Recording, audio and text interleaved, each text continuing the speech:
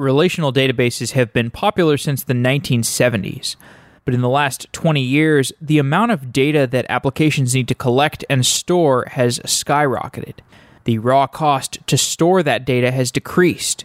There's a common phrase in software companies. It costs you less to save the data than to throw it away. Saving the data is cheap, but accessing that data in a useful way can be expensive. Developers still need rapid row-wise and column-wise access to the data. Accessing an individual row of a database can be useful if the user is logging in and you want to load all of that user's data, or if you want to update a banking system with a new financial transaction. Accessing an entire column of a database can be useful if you want to aggregate the summaries of all the entries in a system, like the sum of all financial transactions in a bank. These different kinds of transactions are nothing new, but with the growing scale of data, companies are changing their mentality from thinking in terms of individual databases to thinking about distributed data platforms. In a data platform, the data across a company might be put into a variety of storage systems: distributed file systems, databases, in-memory caches, search indexes. But the API for the developer is kept simple, and the simplest, most commonly understood language is SQL. Marco Slot is an engineer with Citus Data, a company that makes Postgres scalable. Postgres is one of the most common relational databases, and in this episode, Marco describes how Postgres can be used to service almost all of the needs of a data platform. This isn't easy to do, as it requires sharding your growing relational database into clusters and orchestrating distributed queries between those shards. In this show, Marco and I discuss Citus's approach to the distributed systems problems of a sharded relational database. This episode is a nice complement to previous episodes we've done with Özkan and Craig from Citus, in which they gave a history of relational databases and explained how Postgres compares to the wide variety of relational databases out there. Full disclosure, Citus Data is a sponsor of Software Engineering Daily.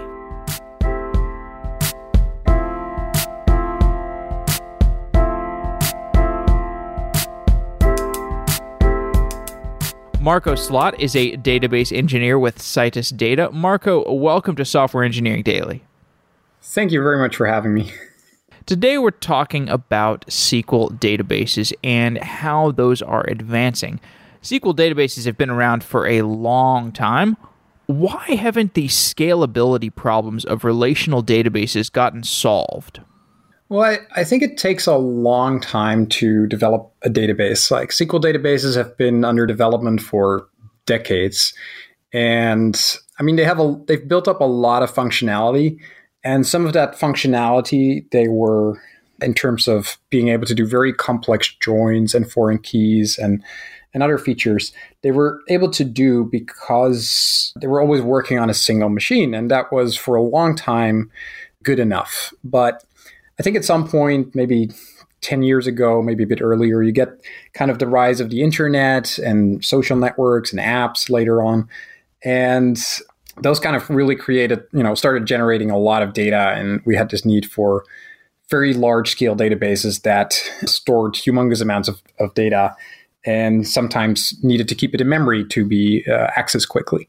And so taking all the functionality of a SQL database and kind of starting to dividing that over multiple servers turned out to be quite challenging. So because if you actually pull apart the data and you then try to enforce a relation between rows that are on different machines, or you try to join rows that are on different machines, you constantly have to go over the network, and the network is much slower than, let's say, memory or CPU. So that was not something that could easily be done. So I think the first reaction to the need for scale was to create much more primitive databases, which could only maybe do key value storage. Like you could store by a particular key and a lookup by a particular key. And then based on the key, you could route it to a particular machine. And you didn't really have any of these relational operators. There's no relations between keys, or you cannot group particular sets of rows together. And that scaled well. But yeah, I think since then, the last few years especially, I think the need for SQL databases is still there because we kind of want to build, interesting applications that do more than just key value storage. So I think like more recently, maybe the past 5 to 10 years, there've been a lot more development around kind of actually scaling SQL operations. We have well-defined principles around scaling application servers. So we could keep the logic stateless. We can be conscious of monolithic and microservices approaches and gauge trade-offs between those two. We can also make sure we have some sense of auto-scaling in the world of application servers. When we're talking about databases, what are the well-defined principles that we have established around scaling a relational database? I think we're, to some extent, still in a bit of an experimental phase where different companies, different groups are trying out different things. But I think, there's patterns emerging of, let's say, good ideas, things that, work quite well in terms of being able to provide rich SQL functionality and also doing that at scale. And I think one important principle kind of on the data modeling side is that of co-location. So when you distribute a table in a SQL database, you typically pick a column, which is the distribution column or partition column, and then the data is going to get divided into shards, and each shard contains a particular range of distribution column values, or sometimes a range of hashes of distribution column values. And what's kind of turns out to be a good idea is that you actually add the same column to all of your tables, and you distribute them all by that column, and then the shards that contain the same range are co-located on the same machine. Because then that enables you to do joins on the distribution column. And there's many applications that can take advantage of that. Like, for example, multi-tenant applications, like SaaS applications that have a lot of independent users. They might decide to distribute all their tables by tenant ID. And then when their application makes a query for a particular tenant, well, all the data is always in the same place. So that query can go to one particular machine. And it can still do joins between different tables, but then that one particular machine can answer that join. Or you could do a query across all your tenants as long as it joins on the tenant ID. Actually, the join can entirely be local without kind of actually having to exchange data between all the servers. And so that is then actually very efficient. So the principle of co-location enables a lot of this type of SQL functionality, not just joins, also foreign keys, also the ability to insert into one table and select from another table in kind of a distributed way across all the shards is very powerful. Another concept which I think occurs in several distributed SQL databases is that of reference tables. And sometimes the naming differs a bit. Sometimes it's like dimension tables or replicated table. But basically the idea is that these are smaller tables. So they're not in need of scaling across many servers. But they can actually be replicated to all the servers. They're small enough to do that. And when we do that, then we can actually join these reference tables with the distributed tables by any column. Like an example could be you have, a big purchases table or orders table and big customers tables, and they're distributed by customer ID, co-located, and so you could join by customer ID.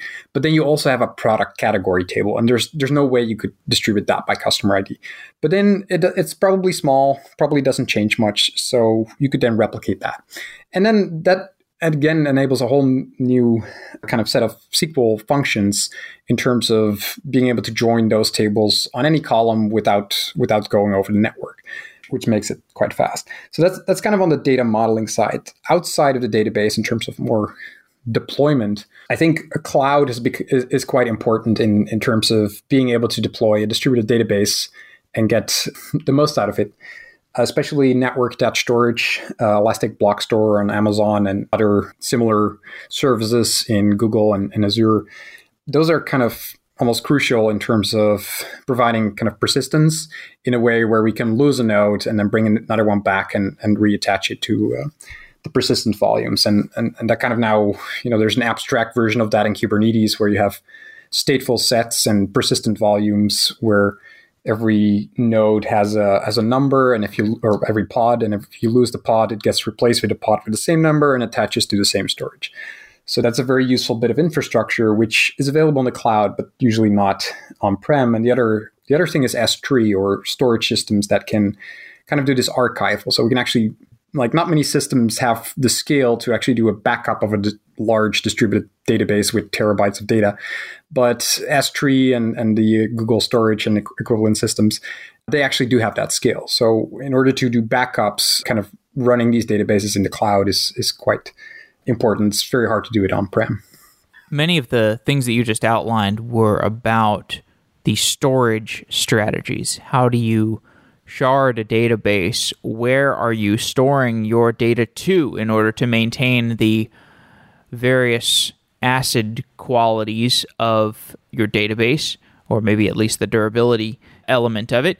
A lot of the interesting work that you have done in the world of Postgres, or SQL more generally, is around the access patterns, or at least this is what I've heard you talk about, the access patterns and the querying, how you query a distributed database. Once you have it sharded and it's partitioned across different logical nodes, you want to be able to query it. And okay, we can figure out how to do a distributed query, but it's a harder problem to do a distributed query efficiently or fast. And one way that you approach the world of distributed queries is through the lens of relational algebra. And relational algebra, for some people listening, might sound like a dusty old field. It was popularized in the 1970s by somebody working at IBM.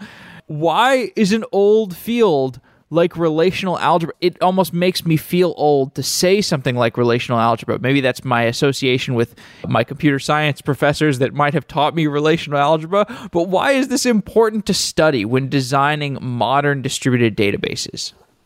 What's funny is that I often read papers, and they're actually usually very hard to read because they had to be scanned, and the scan is not perfect. And I mean, originally they were done on typewriters probably, so they're actually poor quality.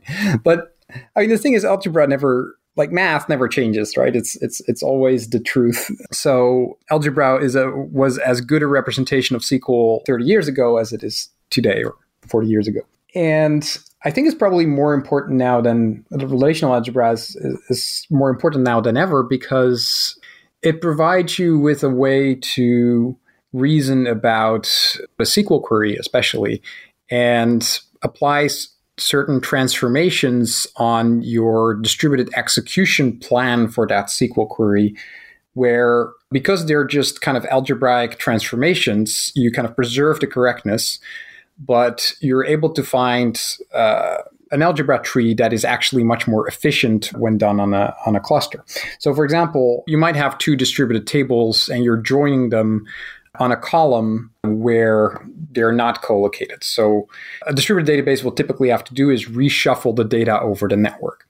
Now, if you start looking at the algebra tree for your query, like, there are operators in there, such as filter the table, projection, join. And if you build that algebra tree for your SQL query, some of the operations are commutative, meaning you can kind of switch them around. Like, 1 plus 2 is the same as 2 plus 1. So it doesn't matter which order you do them in. But if these are like a filter and a join, the order matters a lot. It matters a lot whether you end up, reshuffling your entire table over the network, then doing a join and then filtering, or you first filter out maybe like 10 rows, you send them over the network, and then you join them. So I think, relational algebra it's a convenient way for us to reason about, okay, how can we come to a more efficient query plan where we first try to reduce the data set to as little as possible because the network is slow, because we don't want to send much data over the network. And it also comes in operations like aggregates. If you sum, like, you don't want to pull the whole table over the network and then calculate the sum. You want to kind of take the sum of each individual shard and then take the sum of the sums. Kind of reasoning about or finding the best way to do this, I think for that relational algebra is actually still essential. If I'm performing a transaction on a distributed relational database, how does that differ from transactions on a single machine? There's quite a few things that go into doing a distributed transaction. I mean, one of the things is, so you have these independent servers, and you're at some point maybe starting local transactions on the server, which are part of a bigger distributed transaction that should commit as one thing and become visible as one thing. But one of the problems you run into quite quickly if you start making modifications across multiple nodes in the same transaction is that you have locks in a database. Basically, lock per text, for example, prevents two transactions from updating the same row concurrently.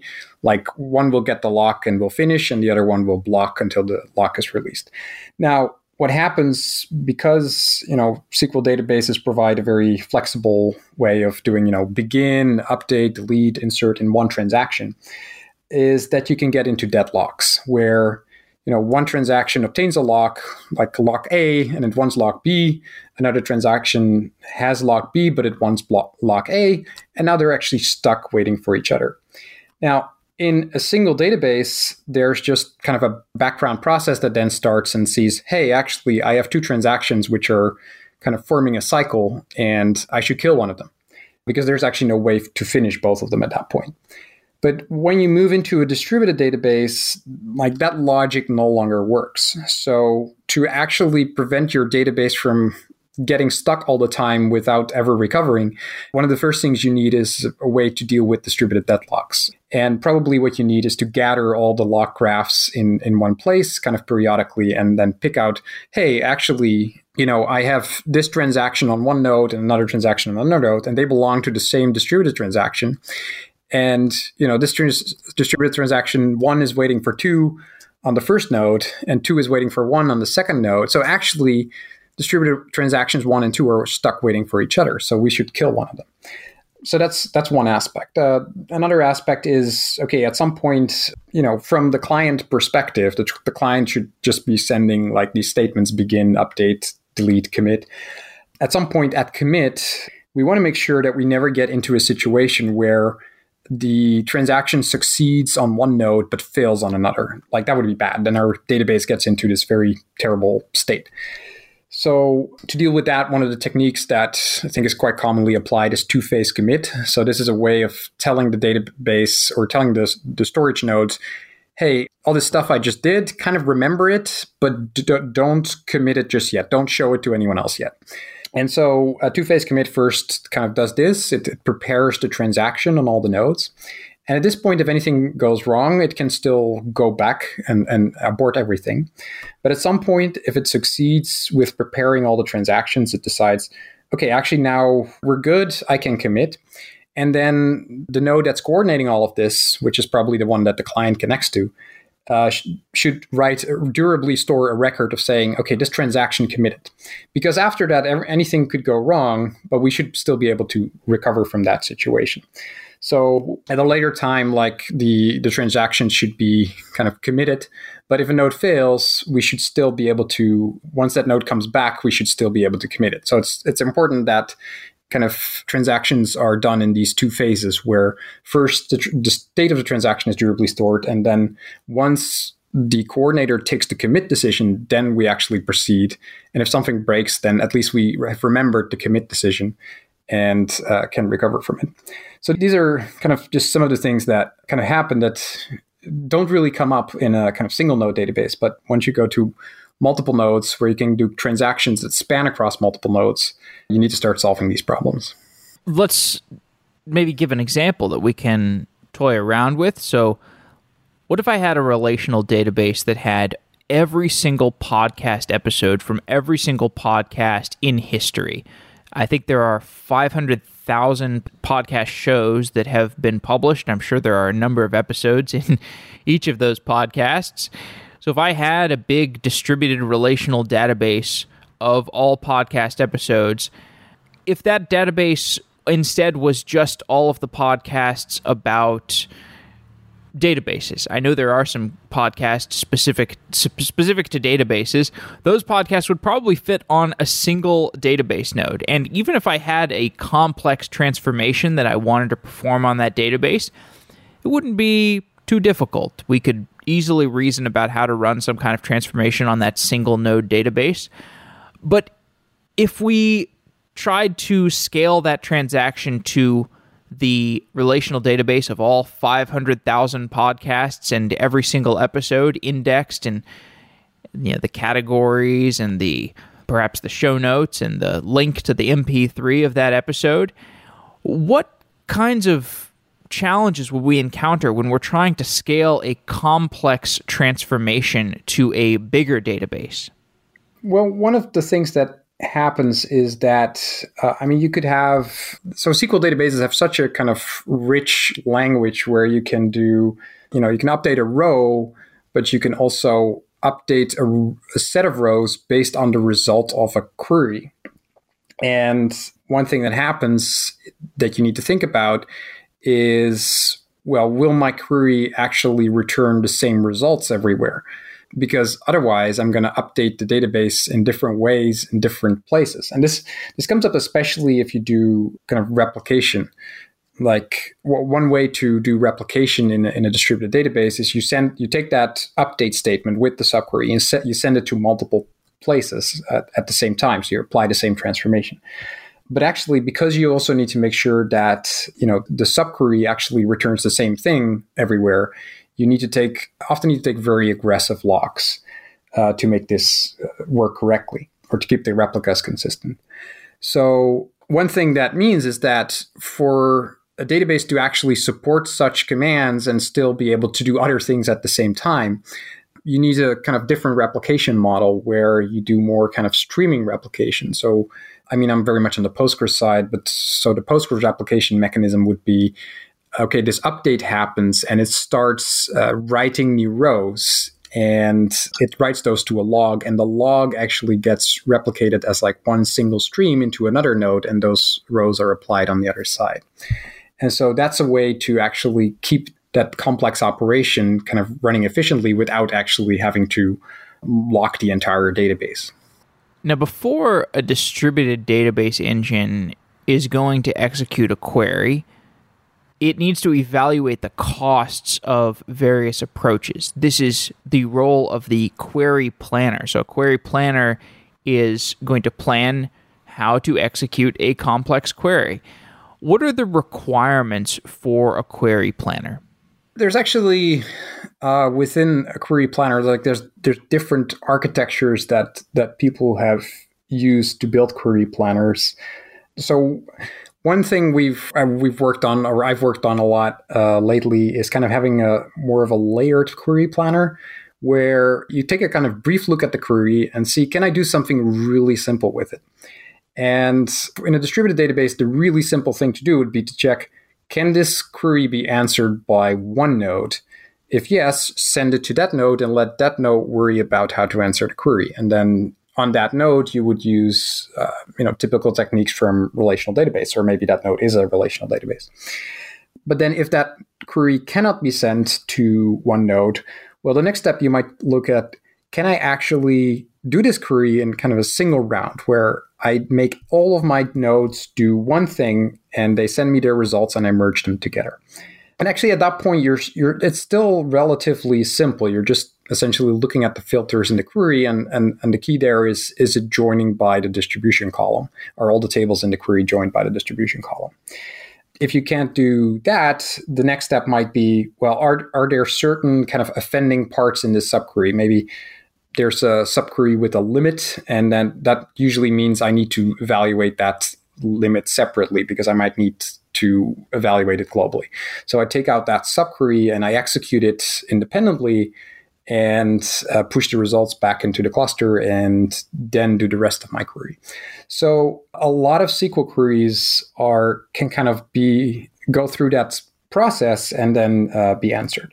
But there is also a class of distributed SQL queries where that is not the case, and particularly the ones that join multiple tables that are distributed, but they don't join them on the distribution column.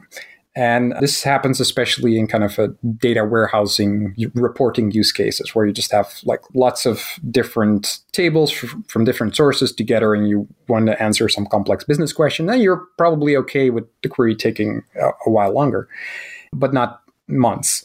So in that case, the query planner has to consider, okay, if I have a join between a few tables, I mean, what's the lowest cost way of doing that join? And like in the distributed level, basically, you kind of have a few different, well, you mainly have repartitioning operations. And you have to consider, okay, if I join three tables, A, B, and C, if I want to join A with B, I need to repartition both of them because they're not joined on the distribution column. And then I want to join with C, but that's, again, joined by a different column, so I need to repartition both sides. But maybe actually A and C are joined on the distribution column, and it's just B, which is weird. So what a database typically does is it generates all possible orders, all possible ways of executing a join and executing a query, and then kind of figures out the cost of that, where in the distributed case, the repartition operation is really expensive, but the collocated join operation is really cheap. And for that, it can use the sizes of the individual shards. It can look at maybe some statistics that it periodically fetches from the data nodes. Once it has the optimal join plan, it can send the individual queries to the storage node, and the storage nodes are in a better position to make decisions for themselves. Like they can have local statistics and decide, okay, what locally is the best way to do the join or to look up the rows in this table. Though there's also some databases that have a kind of completely centralized query planner and it would be kind of interesting to kind of do a more rigorous study of like how these two approaches compare with doing all the planning in advance or deferring some of the planning to later on. I'm actually not sure, but I'd be curious. I'd certainly feel like I could do an entire show on query planning because there are so many trade-offs to how you write a query planner or how the query planner itself is going to approach a query itself. And I think one proof point of this is that people write their own custom query planners. What are some use cases? What are some examples of places where a developer would want to make their own custom query planner? They've got a SQL database. It's on Postgres. They want to have their own query planner. Why would they want that? Well, I think writing your own query planner really from scratch is probably a bit like doing your own encryption. It's not something you should do. But I think the fact that like Postgres allows you to override the query planner, well, I think it's useful in two ways. One is it gives the opportunity for kind of extensions to kind of define really new functionality, like adding a GPU computing to Postgres or adding distribution to Postgres. But apart from that, if you're more kind of a database user, then the fact that you have these hooks actually allow you to kind of just nudge the query planner in the right direction as well. So if you have a particularly complex query, which is important to your business, and the way the database ends up doing it is not quite the most efficient way, and there's a more efficient way, it's very useful if you can just kind of add some, give the query planner some better execution plan for that particular query or for a particular type of table. And this is not going to be for everyone, but there are certainly businesses out there whose kind of livelihoods depend on their database being fast. So in those cases, you might at least augment the plan that Postgres generates. And then for kind of the wider community, it's, there's extension builders building whole new query planners that just kind of enhance the functionality of the database or expand it in some way, which the database itself does not provide. This gets us into one of the appealing aspects of the Postgres ecosystem. So as an example, you could have an extension to the query planning facility, which would allow you to change how your query planner works because of your domain-specific needs. More broadly, the extension ability is true for any step of the SQL query pipeline. So there's a bunch of different steps in this query pipeline. There's the planning step, the execution step, the access methods, many other steps to the execution of a SQL query. Well, I guess the planning and execution and successful outcome of a SQL query. And people who are listening may not be familiar with the sequence of steps that goes on under the hood when you run a relational database query. Why are there so many different phases in that process of a single SQL query? I think the main reason there are so many phases is because SQL is, or implementing SQL is pretty complex. Like even the tiniest detail of a SQL query is probably more complicated than you'd expect. Like, parsing a table name, like it seems straightforward. Okay, you read the characters and you look up the table, but actually, that table could be dropped concurrently or renamed concurrently, or the permissions could change, or maybe you didn't specify the namespace of the table. And so now a new table showed up in a different schema, which actually now overrides the previous, name that table or table that resolved to. So even the tiniest details in a database are actually, fairly complicated. And I think what happened is partly because Postgres has always been developed as a kind of community project. There's not one company or one person behind it. They made sure that the code was very structured and modular and easy to read. And that is also just one of the reasons why the whole process is very well broken down into steps of a parser, a planner, an optimizer, and then execution is broken down into multiple steps. And at some point, like the code was so modular that someone thought, well, then we could just as well allow people to overwrite these steps. And so they started adding function pointers where you could just set, replace one of those steps with your own function. And you could still call back to the original function. So you could just augment it with some new feature. And this kind of actually then created this explosion of, people trying different things on top of Postgres.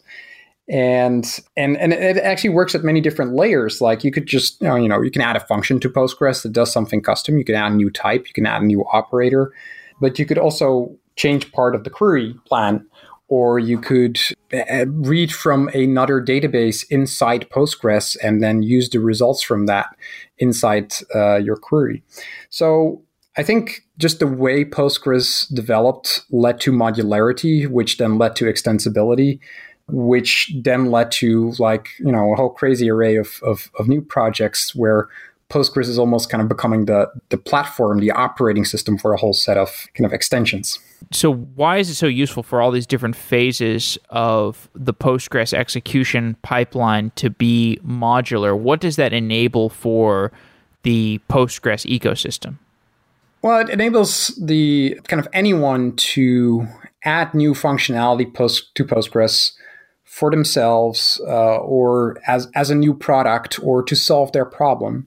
And sometimes it's simple things because you can plug into different stages of execution. You can maybe add some, auditing at that part of the execution. Like, hey, a query was executed. We need to remember this.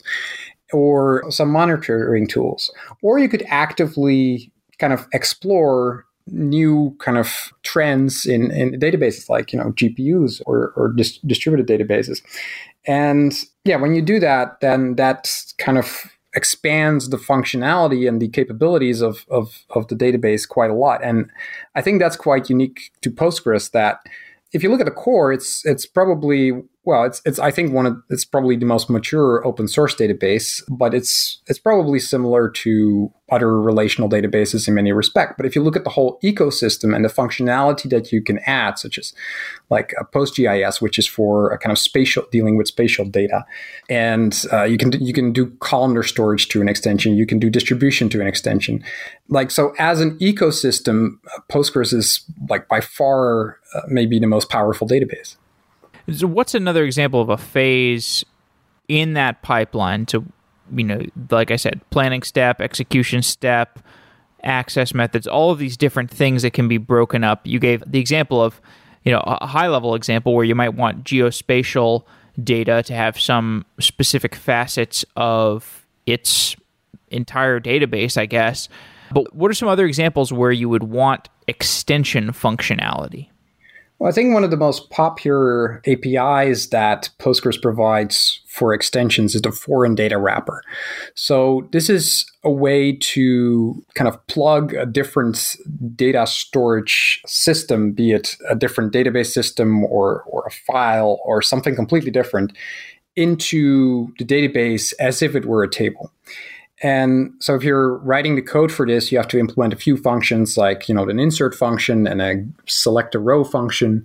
And nowadays they're expanding it to have some like aggregates to be able to send aggregates into the underlying storage system. And so when you do this, you can actually use that other system as a table in Postgres. And you can join it with the tables that are already in Postgres or with other foreign tables that talk to some other underlying system. And it becomes especially useful because it also provides the facility to take filters from the query and send those to the other storage system. So if you have another database hooked up there, you don't have to retrieve the whole database. You just retrieve the rows that you need to answer the overarching query. And I think this is used a lot, and it's used both for data migration. It's used for kind of Postgres acting as a kind of central SQL engine that talks to a lot of different systems. It's used to kind of create new storage formats where the data is, for example, compressed on disk. And so this is extremely powerful. So if I can mix and match these different query extensions based on a query, Postgres could be quite adaptive to any query I could throw at it. So you could imagine if I just have a complex query, maybe Postgres could switch out the query planner. Maybe there's a different query planner that would be more effective for a given query. Is that important? Like, should Postgres itself be able to just understand what my query is and what to optimize and swap out and switch between different extensions based on what the query actually is? I think that would be like a nice vision for the Postgres future. I mean, it can kind of do it to some extent where it provides. So, for example, you can create an extension that just provides alternative execution plans using some different technology, like be it distributing the query or GPU. And then Postgres can essentially just use this cost-based optimizer and say, well, actually, in this case, GPU is faster. In this case, it's slower. And then pick the plan based on that. Like, it depends a bit. Like in other cases, like if the data is, for example, in a different location, then you don't actually have that many options. You have to kind of, distribute the query or send it to that other location. But I think there is a future where a lot of these things come together. And for example, Postgres would be able to decide, hey, I'm actually, I'm getting big. I'm getting pretty busy. I should kind of, spawn a new node and scale out to that new node in a kind of much more dynamic way.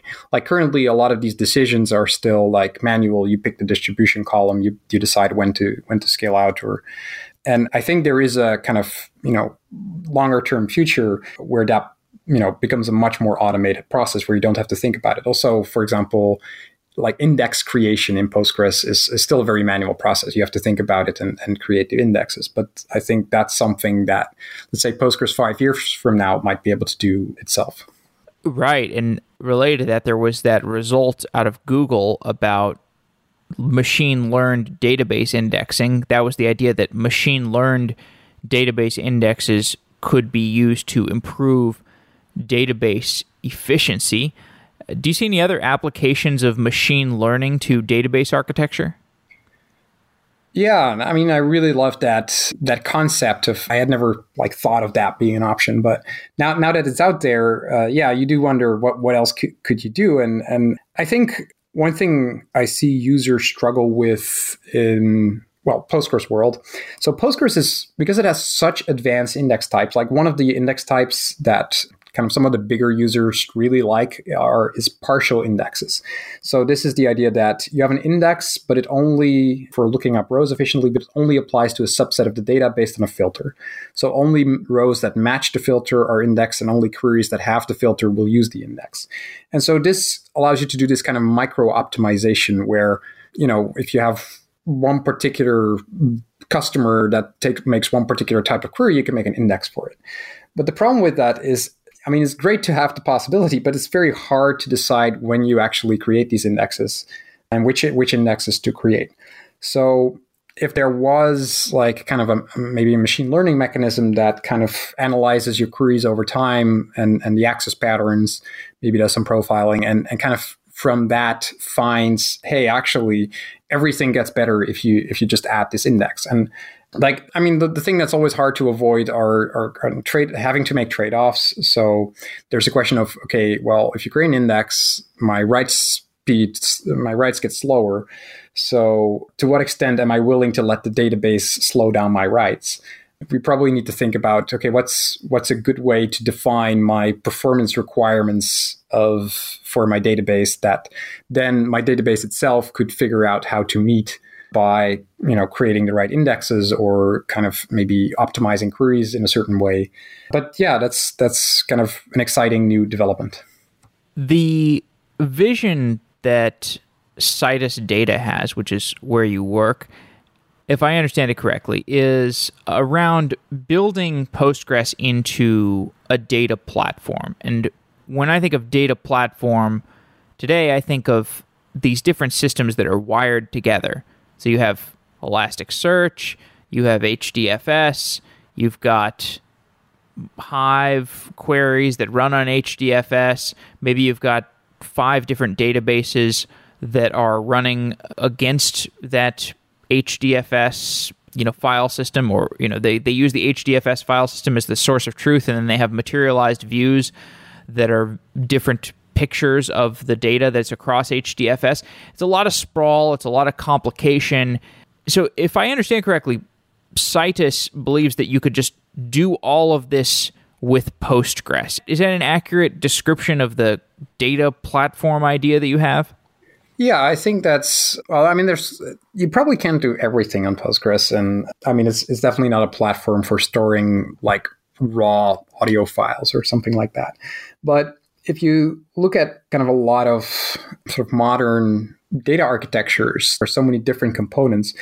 And to some extent, that's because, they're making different trade-offs. But what's interesting about, this extensibility of Postgres is that you can actually just make these trade-offs within one particular database platform. So if you need a different type of storage to optimize for a particular use case, you can actually just use a different storage module in Postgres and still have kind of the same general interface where you can use SQL and you can use the other extensions. So, and if you look at the functionality that like a lot of these systems provide, it's usually a subset of what a SQL database can provide, be it, full text search or just kind of queuing and storing an event queue or like even key value storage. All of those can be expressed as kind of SQL commands. So if you have like a scalable SQL database, which has the ability to kind of adapt to different workloads because you can kind of you can make different trade-offs by plugging in different kind of access methods and storage methods, then yeah, you're almost kind of thinking, why would I actually need to become an expert at, 10 different data storage systems if like one can actually do everything? So I think, yeah, that's definitely kind of like longer term vision. There are companies with Postgres systems today. There are also companies that might be getting started and they want to stand up a relational database for a greenfield application, and you want to be able to cater to those different sets of customers. So how does the product development process for Citus differ from the customers who are standing up a greenfield application versus the ones who are migrating their old application to the Citus distributed platform? Well, you often see kind of some differences between different use cases or classes of use cases. So if you think of, for example, SaaS apps, of which there are a lot, and they usually start out with a SQL database, they have an application that makes pretty complex SQL queries. Now, for them, probably in the first couple of years of the company, they don't really have the problem of having to scale out their database across multiple servers. So, I mean, they could make that decision early on to kind of go for a sharded solution and just start small and then grow. But very often they're actually already coming with a complex app. And like for those users with Citus, we try to kind of cater to the requirement that, they need to be able to run like the SQL queries they use today. They want to continue using those because they can't just, they don't want to change their whole app just to scale out their database. So the multi-tenant model actually lends itself quite well for that because, if you shard your data by tenant, and if you're coming from an existing app, that usually means maybe you have to add a tenant ID column to many tables because maybe previously you implicitly had that column through relationships via other tables, but you didn't actually have explicitly store it in that table. So you need to do some, in that case, schema changes to kind of cater to distribution. Maybe your queries need extra filters to make sure that Citus can then route it to the right node that stores the data of that particular tenant.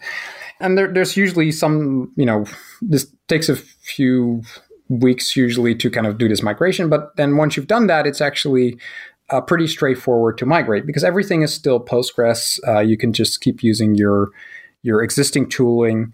So we find this is actually an easy process, especially if you're at the point where your single database server is falling over. Then you kind of really need to do this. And so that's one kind of use case we try to cater to, and that's also by providing migration tools where you can do migrations without downtime. And then there's another use case a few other use cases, but one other use case where people usually start from scratch on Citus is a real-time analytics use case, which is where you have this large stream of events, of time series data, and you want to provide some analytics applications on it, such as a dashboard, which kind of continuously gets updated with the new data. And this is something you can't naturally do in Postgres because it usually requires some highly parallel operations, which Postgres doesn't. Well, that has some parallelism, but not in all the operations that it needs to have. So in that case, those users would build a pipeline where they copy into Citus, maybe build a roll-up table, and then their dashboard selects from the roll-up table. And because of the distribution and because Citus parallelizes the operations, like the insert select operations and the copy operations across all the cores in the cluster, you can achieve really high volumes. And you can actually, because you're on Postgres, do really kind of interesting things in terms of queries. And we also cater to that with some additional extensions, like an extension for keeping track of maybe the top 10 IPs that hit a particular page or the top 10 queries on a particular search engine. And we provide additional Postgres extensions that help you build those kind of, or track that. And so there's some other use cases. There's kind of more key value storage, kind of traditional NoSQL use cases that use Citus. But yeah, we see quite different requirements into the entire picture of those different use cases, where one usually first starts on Postgres and then migrates, and one usually starts from scratch and then grows. What's the hardest part of building a managed database service? Well, there's many hard parts, but I think we've made it easier by the fact that the cloud team in the Citus cloud team has a lot of experience running a managed service, with a few of them coming over from Heroku. And they kind of had some principles with them that really helped the stability of the service, such as the fact that all the database nodes are continuously archived into S3. And then when we kind of add a new replica into the system, we actually recover it from S3, for example. And all those techniques that were kind of already learned over a couple of years, we've applied those to Citus Cloud, and that has been quite successful. I think where we kind of, let's say, or the hardest part is just things that relate to distribution and a distributed database, where sometimes debugging an issue in a distributed database can be much harder than, debugging an issue on a single database, because, you've got connections going crisscross. So I think that's one of the challenges. Just the understanding what's going on is harder when you build a distributed database service. But yeah, I think we're getting better and better at that.